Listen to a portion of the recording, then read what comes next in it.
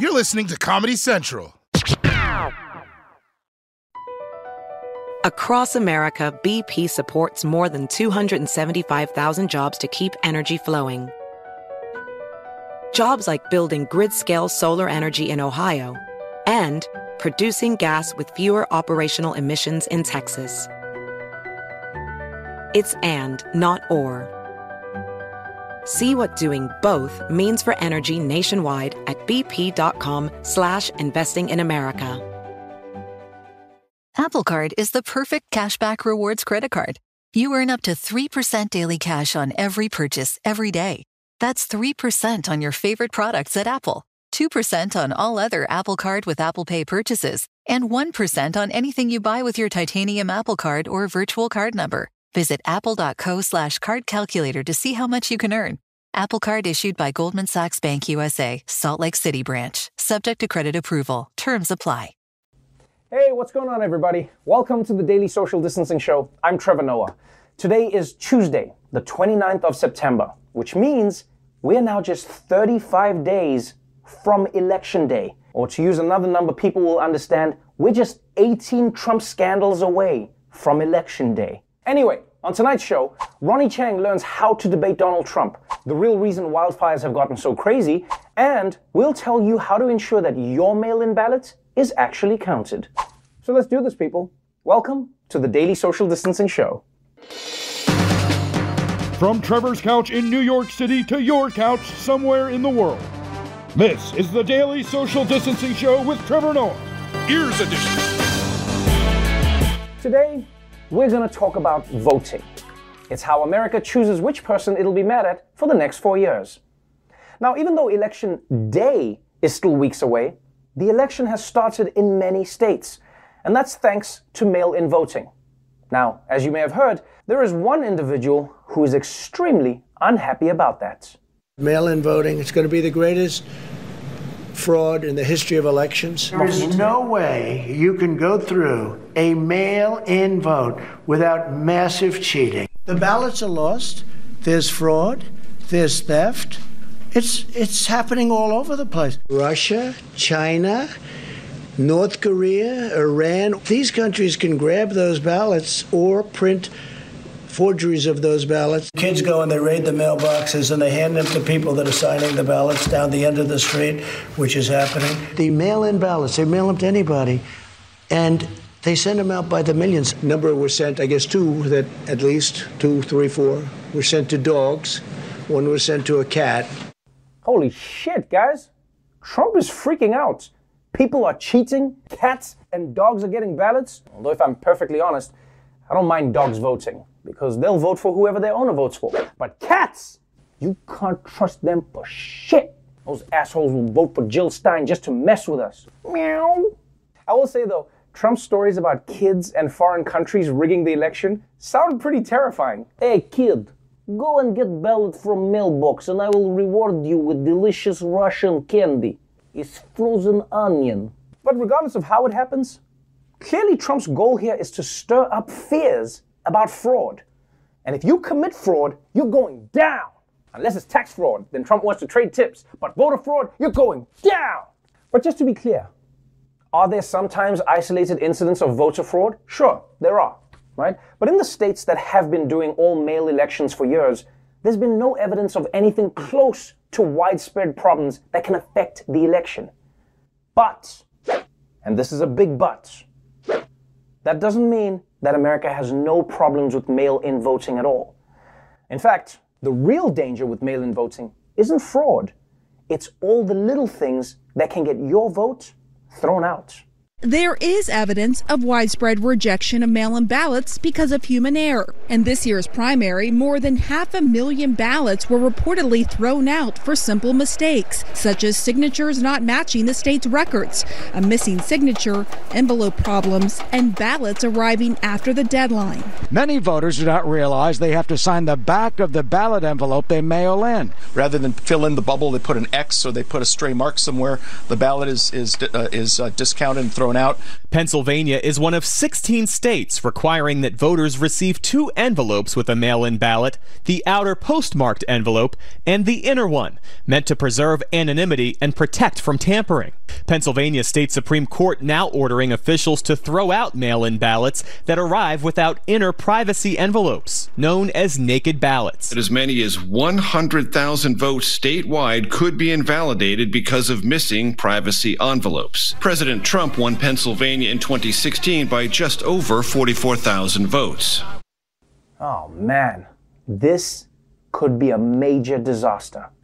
Hundreds of thousands of votes could get thrown out because of minor human errors, just from a missing signature to a partially filled bubble. The more I learn about American democracy, the more I think to myself, you guys are invading other countries to give them this? I mean, maybe you guys should figure out this thing before taking it to the global markets. And don't get me wrong, I see why a lot of these ballot requirements exist. I mean, they were designed to prevent fraud. The only problem is that they can mean that a perfectly legal vote gets thrown out. You know, it would be like missing one square with the traffic lights, but instead of not getting into your email account, Donald Trump gets a second term. I knew it was a traffic light. I knew it! And yeah, part of the problem is that there are a lot of little things you have to do and you have to get right for your ballot to count. But the other problem is that most people just don't like reading instructions. I mean, it's the reason most of us can't cook. Cooking is literally just reading instructions and doing what they say. And yet half of us are going rogue in the kitchen like, it says a teaspoon of salt, but my hand is basically a teaspoon, right? Wait, what do you mean my cookies got thrown out? Those were perfectly valid cookies. Now what are people supposed to eat at the orgy? Oh, and if you're one of those perfect people who never misses a detail and won't ever make a mistake, first of all, kill yourself. And secondly, it turns out the government might make your mistakes for you.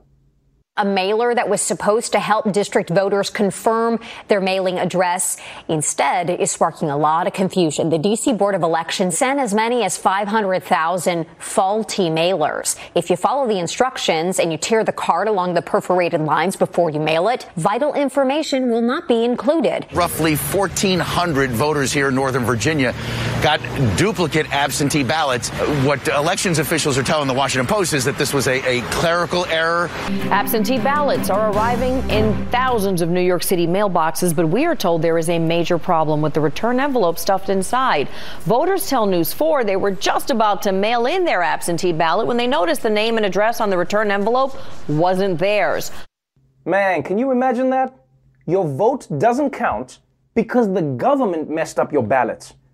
That's why you have to vote for a better government. But you can't because they messed up your ballot. It's the perfect crime. How come this never happens with the IRS? Huh?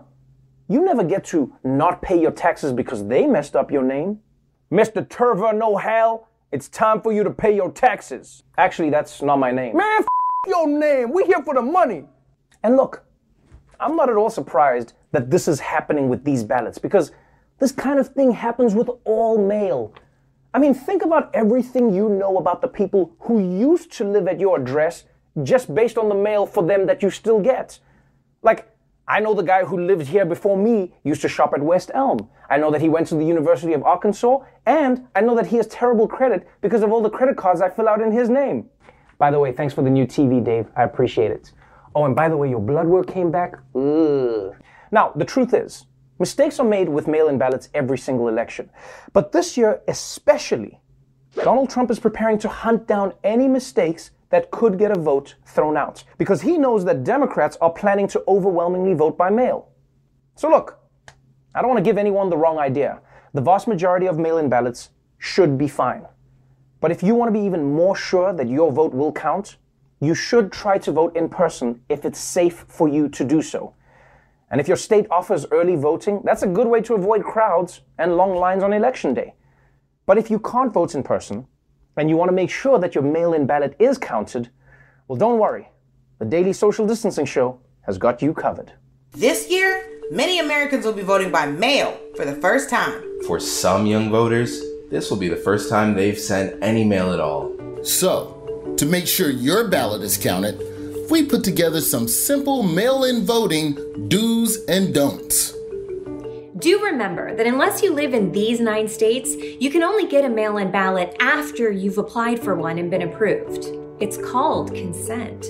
Once you get your ballot, do vote as early as possible. In fact, I already filled out my ballot for the 2024 election. Good luck on election night, Steve Buscemi.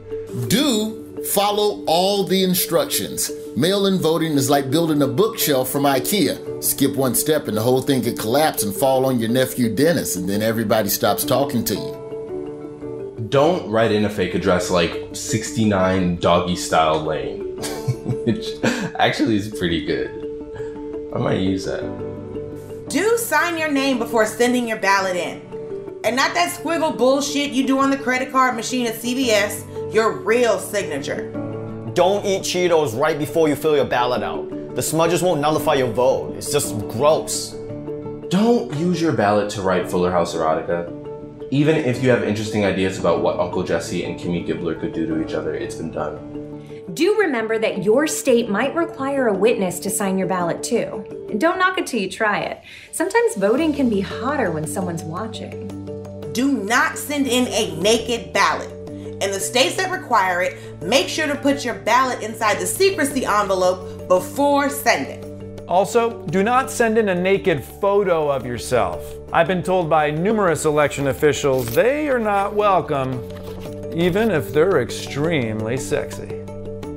Don't copy the Asian kids' answers. This isn't high school algebra. Roy. Man, ain't nobody looking at you, dude. I'm over here waiting for my turn to talk. Oh, really? Were you? Yes. Okay. Don't hand your ballot to anyone who introduces himself as an official ballot taste tester. He does not work at the post office. Do take a selfie when you mail your ballot in, because we all know humble bragging on social media is basically the whole point of voting.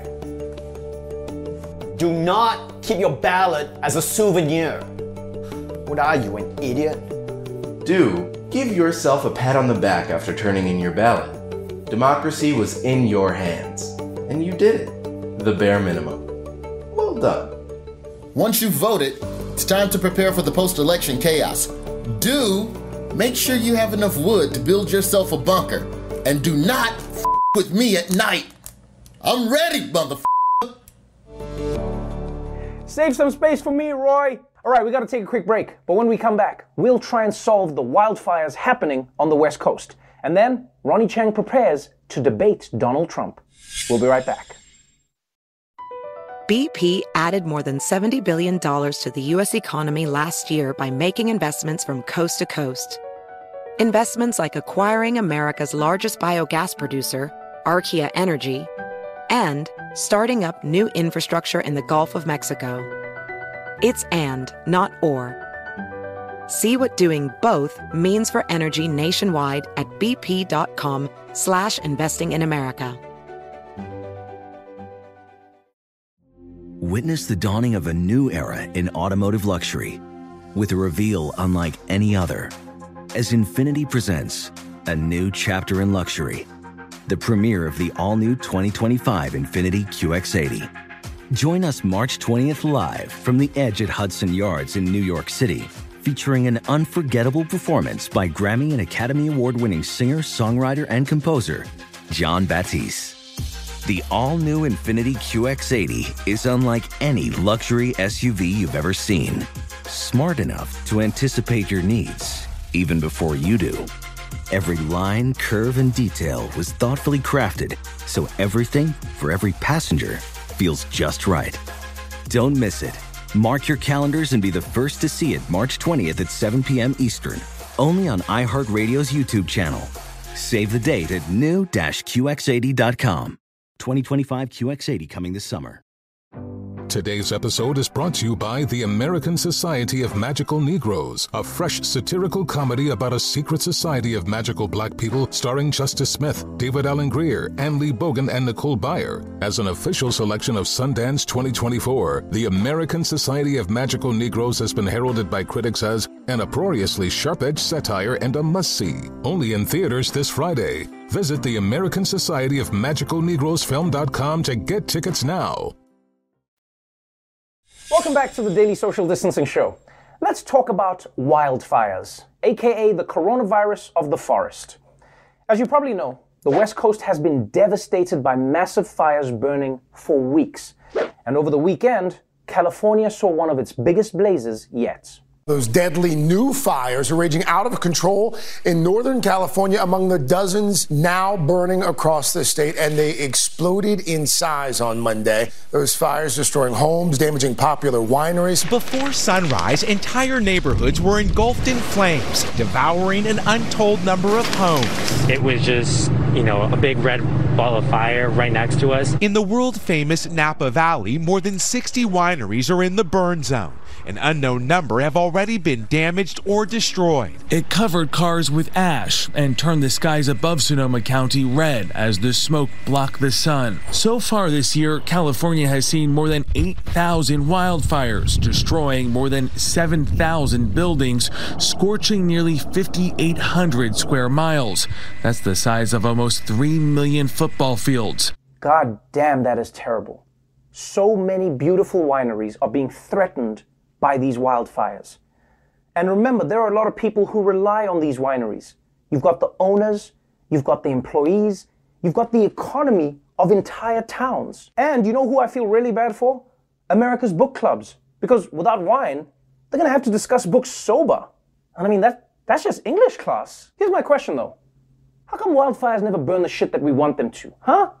Just once, I want to turn on the news and hear about a wildfire burning down a pedophile's house.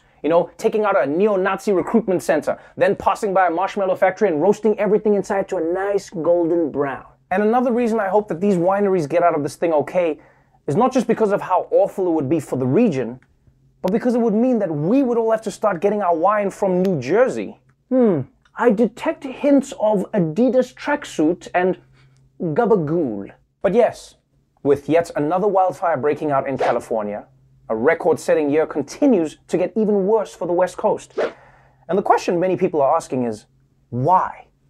Why have wildfires gotten so out of control? Well, let's find out why in another installment of If You Don't Know, Now You Know.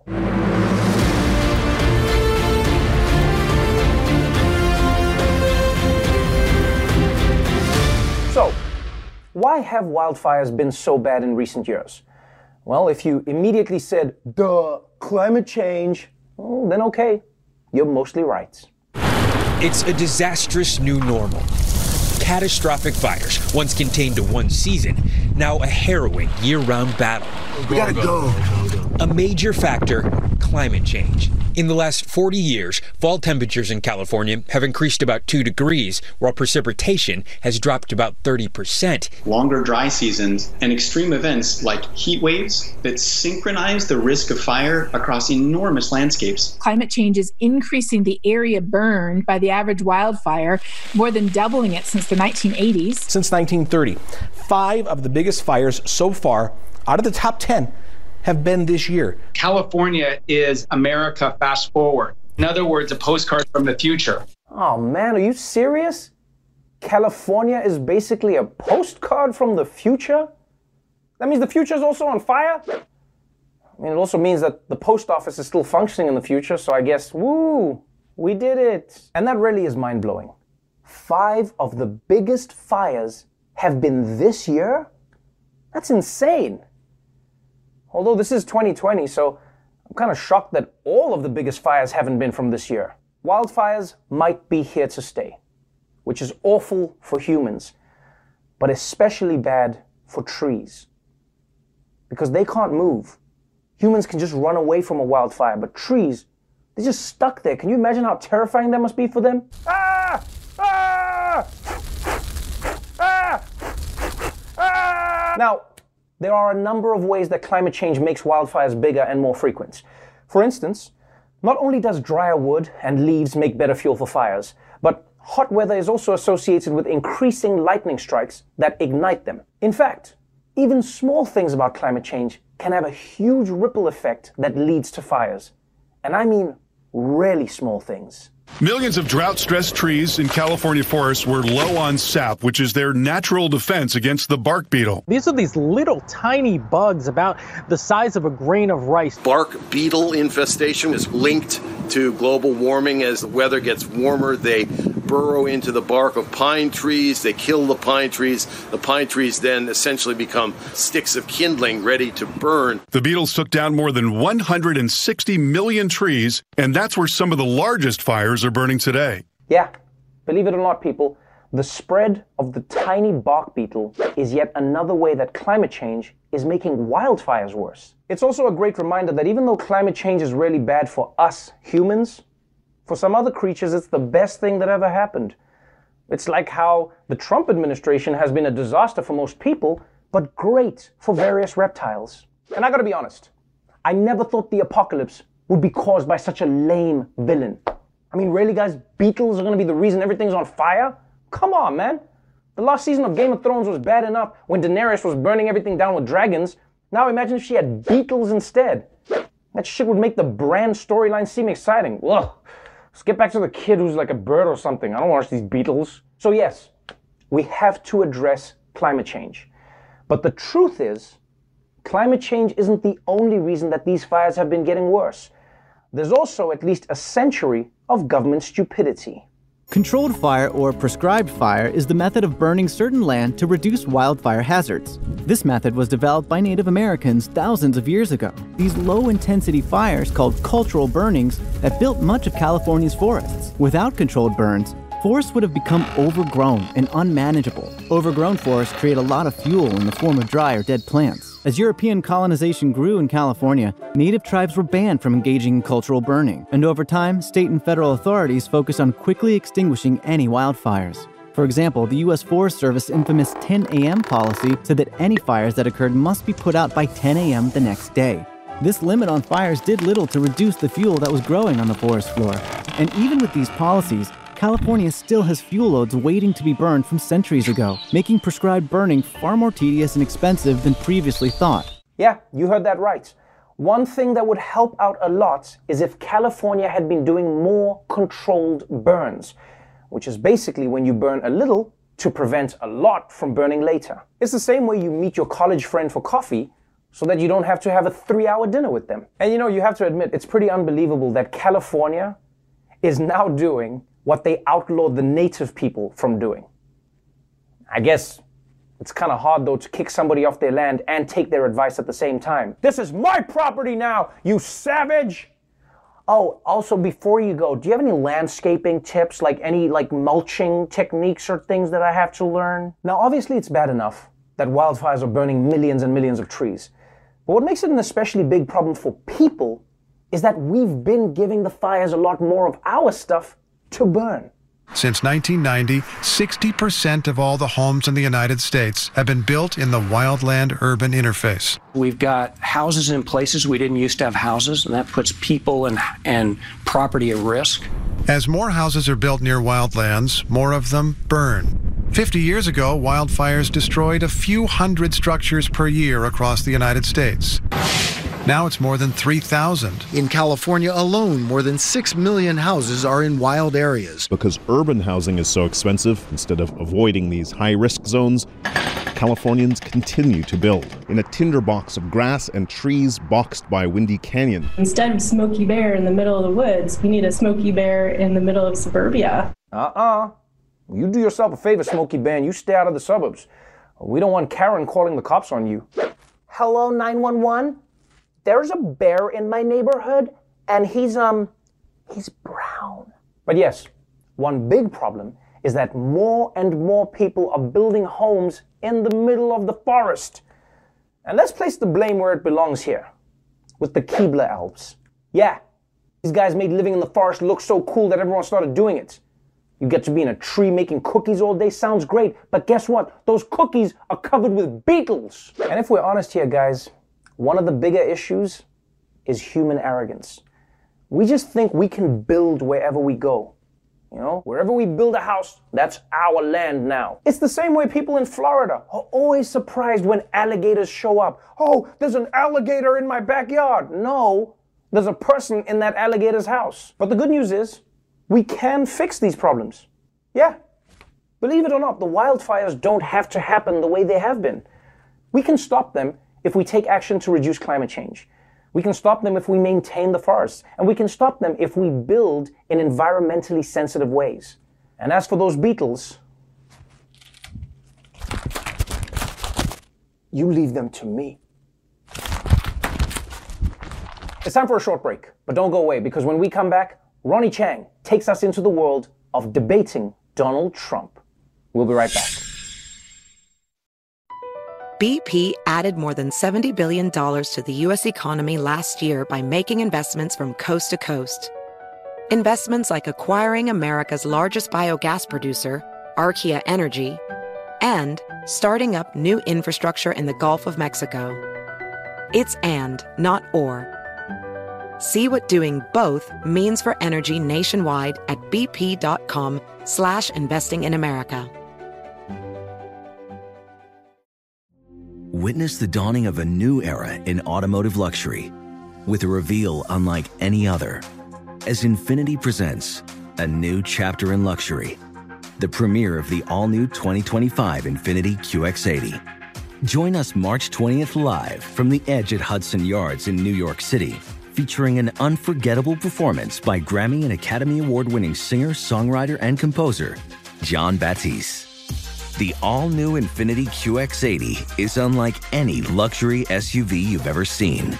Smart enough to anticipate your needs, even before you do. Every line, curve, and detail was thoughtfully crafted, so everything for every passenger feels just right. Don't miss it. Mark your calendars and be the first to see it March 20th at 7 p.m. Eastern, only on iHeartRadio's YouTube channel. Save the date at new-QX80.com. 2025 QX80 coming this summer. Welcome back to the Daily Social Distancing Show. Joe Biden has spent a lot of time preparing for the debate tonight. But how do you prepare for a 90-minute conversation with Donald Trump? Well, our very own Ronnie Chang talked about it with a debate expert who had a personal experience. Check it out. It's finally debate night. Trump versus Biden. The Royal Ramble. So how is this going to play out?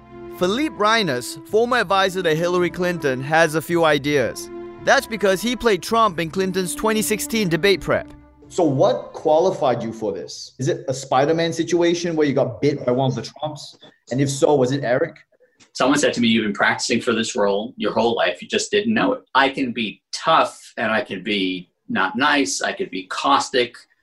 The point is to help Hillary Clinton get used to this idiot making a lot of noise, some of which is just nonsensical. So during the 2016 campaign, people basically said, look, we need to find the biggest dick available to us right now, and that's you.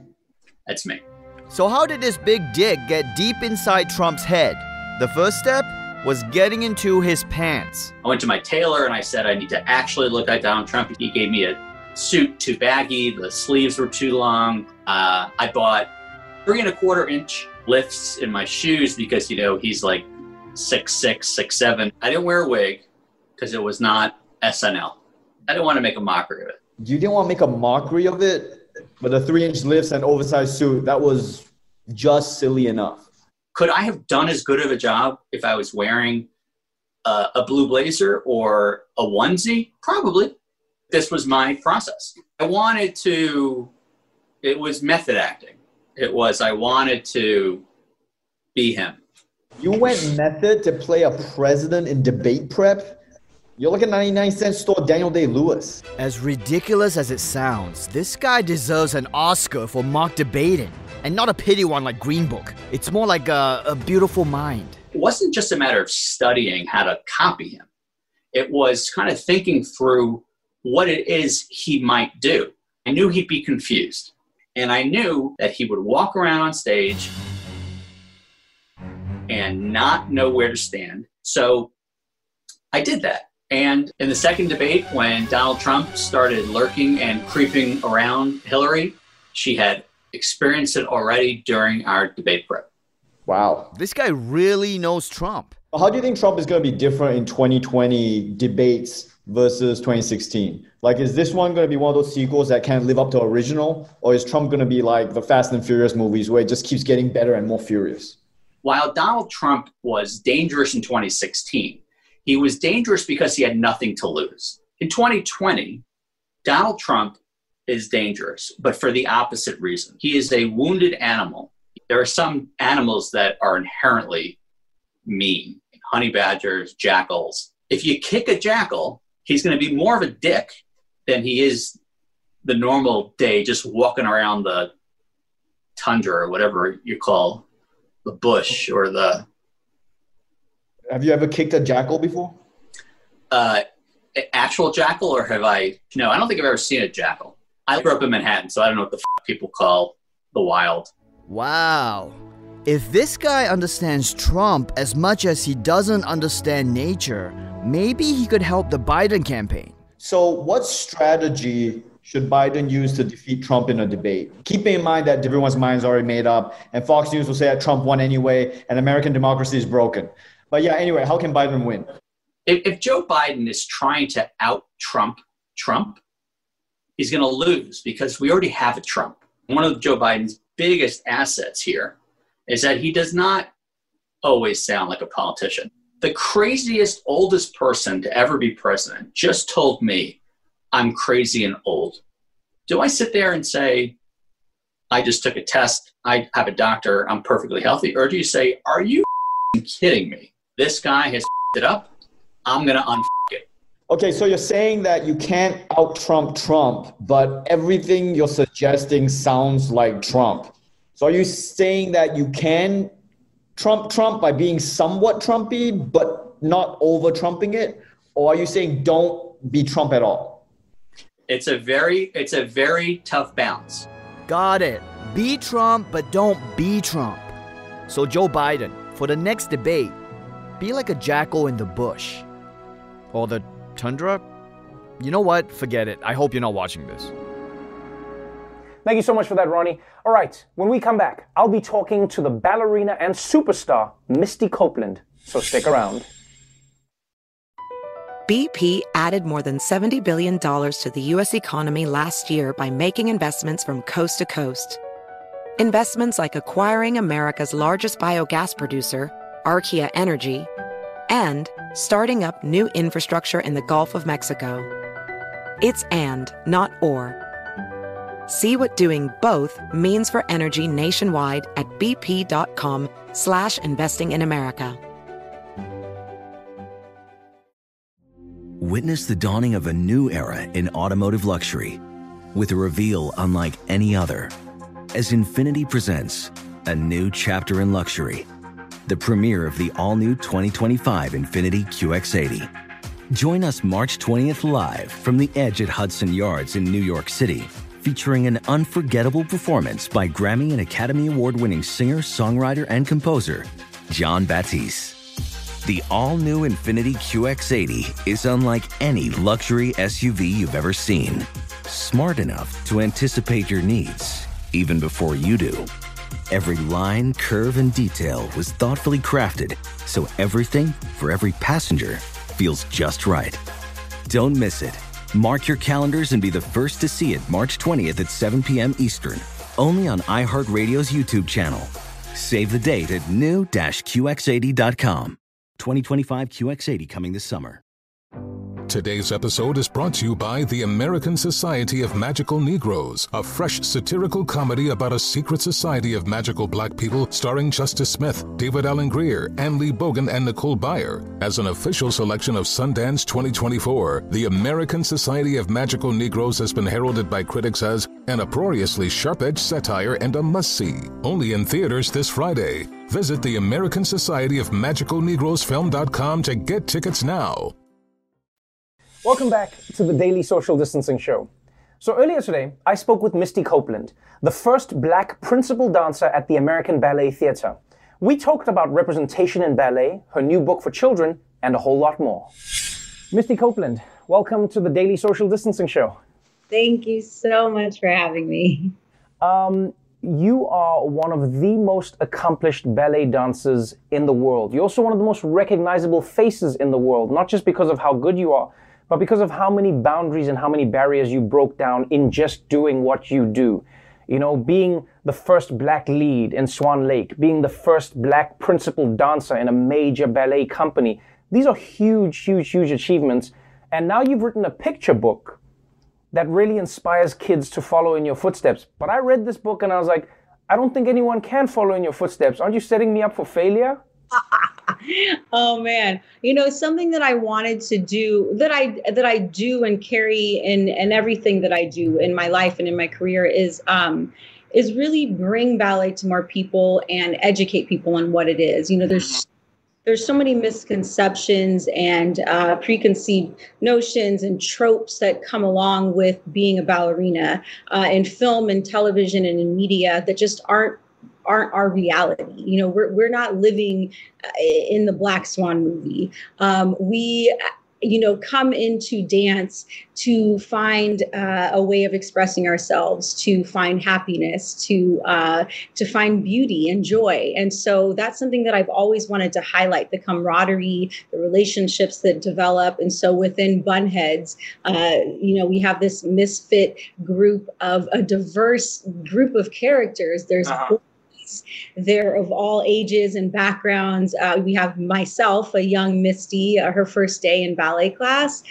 We have my best friend, Catalina, which we call her Kat, who's a Mexican-American girl who was my actual best friend growing up. And I just wanted to show that we can find differences in one another and learn from those differences and grow and support one another, which I think is such a huge part of the ballet community. Yeah, it's a really powerful story because so many of the themes that you deal with, not just in this book, but in your life, really relate to what people have been talking more about, it feels like, in 2020. And that is, how do we make spaces more equitable? How do we give people an equal opportunity to succeed? You know, for a long time, people would say, well, I mean, you can do ballet if you want to do it. It doesn't matter what the color of your skin is. But you learned very early on that it did matter. People said to you, oh no, your body type is too muscular. And you know, we've seen a lot of these narratives. You saw it with the Williams sisters in tennis, where they were like, well, they're not, classic tennis players in the way they look. It's a theme that we see over and over again.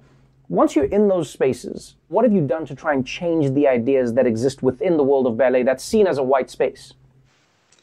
I mean, you kind of just hit it right there. I mean, so much of the language I had to decipher and really understand that it's code. It's this code language that the ballet world and so much of the white world has been able to get away with. You know, we're in a visual art form that's about your aesthetics. So it seems acceptable to say, I'm sorry, you just don't have the right body type. It was like, what does that mean? Wow. Well, I have brown skin. It means the girls standing next to me have just as big of muscles and breasts, and they are not being told that.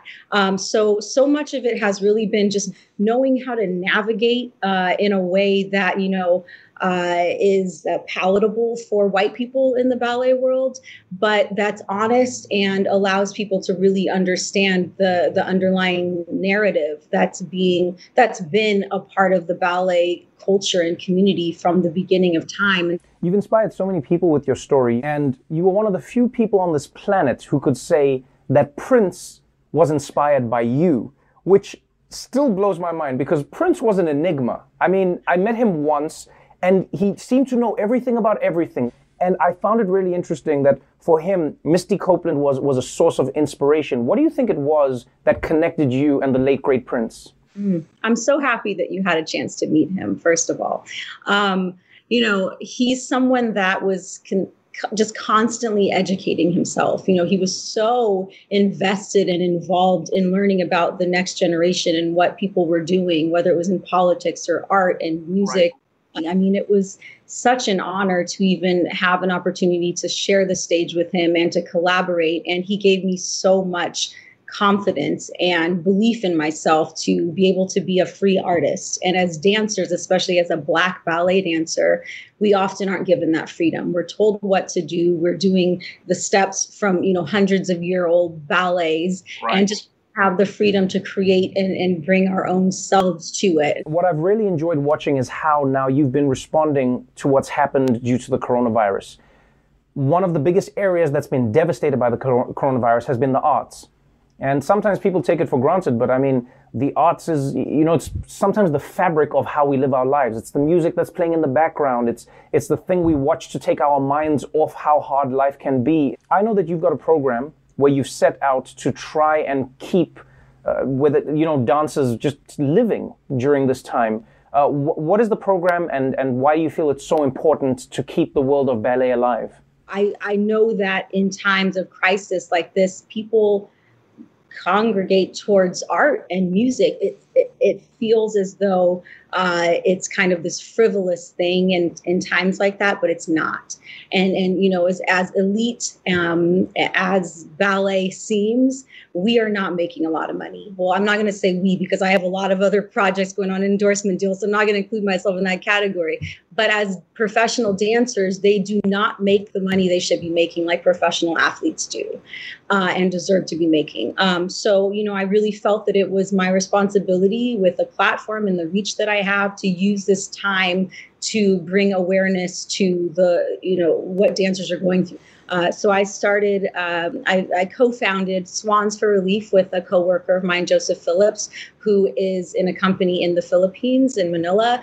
And we decided, I decided to call on all of my ballerina sisters and forces from around the globe. And I ended up with 32 ballerinas from 22 different professional top companies and from 14 different countries. And we came together and we performed one very iconic variation to raise funds and bring awareness to each ballerina's respective COVID relief fund. So you can go to GoFundMe and Swans for Relief and donate.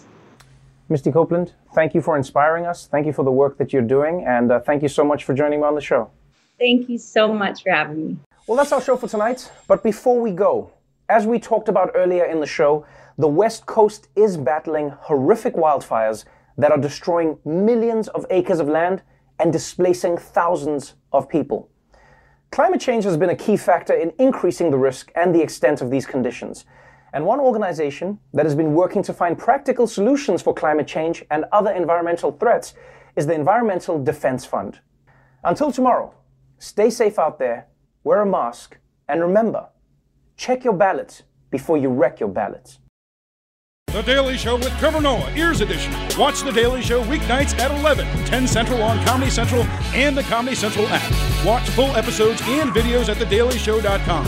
Follow us on Facebook, Twitter, and Instagram, and subscribe to The Daily Show on YouTube for exclusive content and more. This has been a Comedy Central podcast.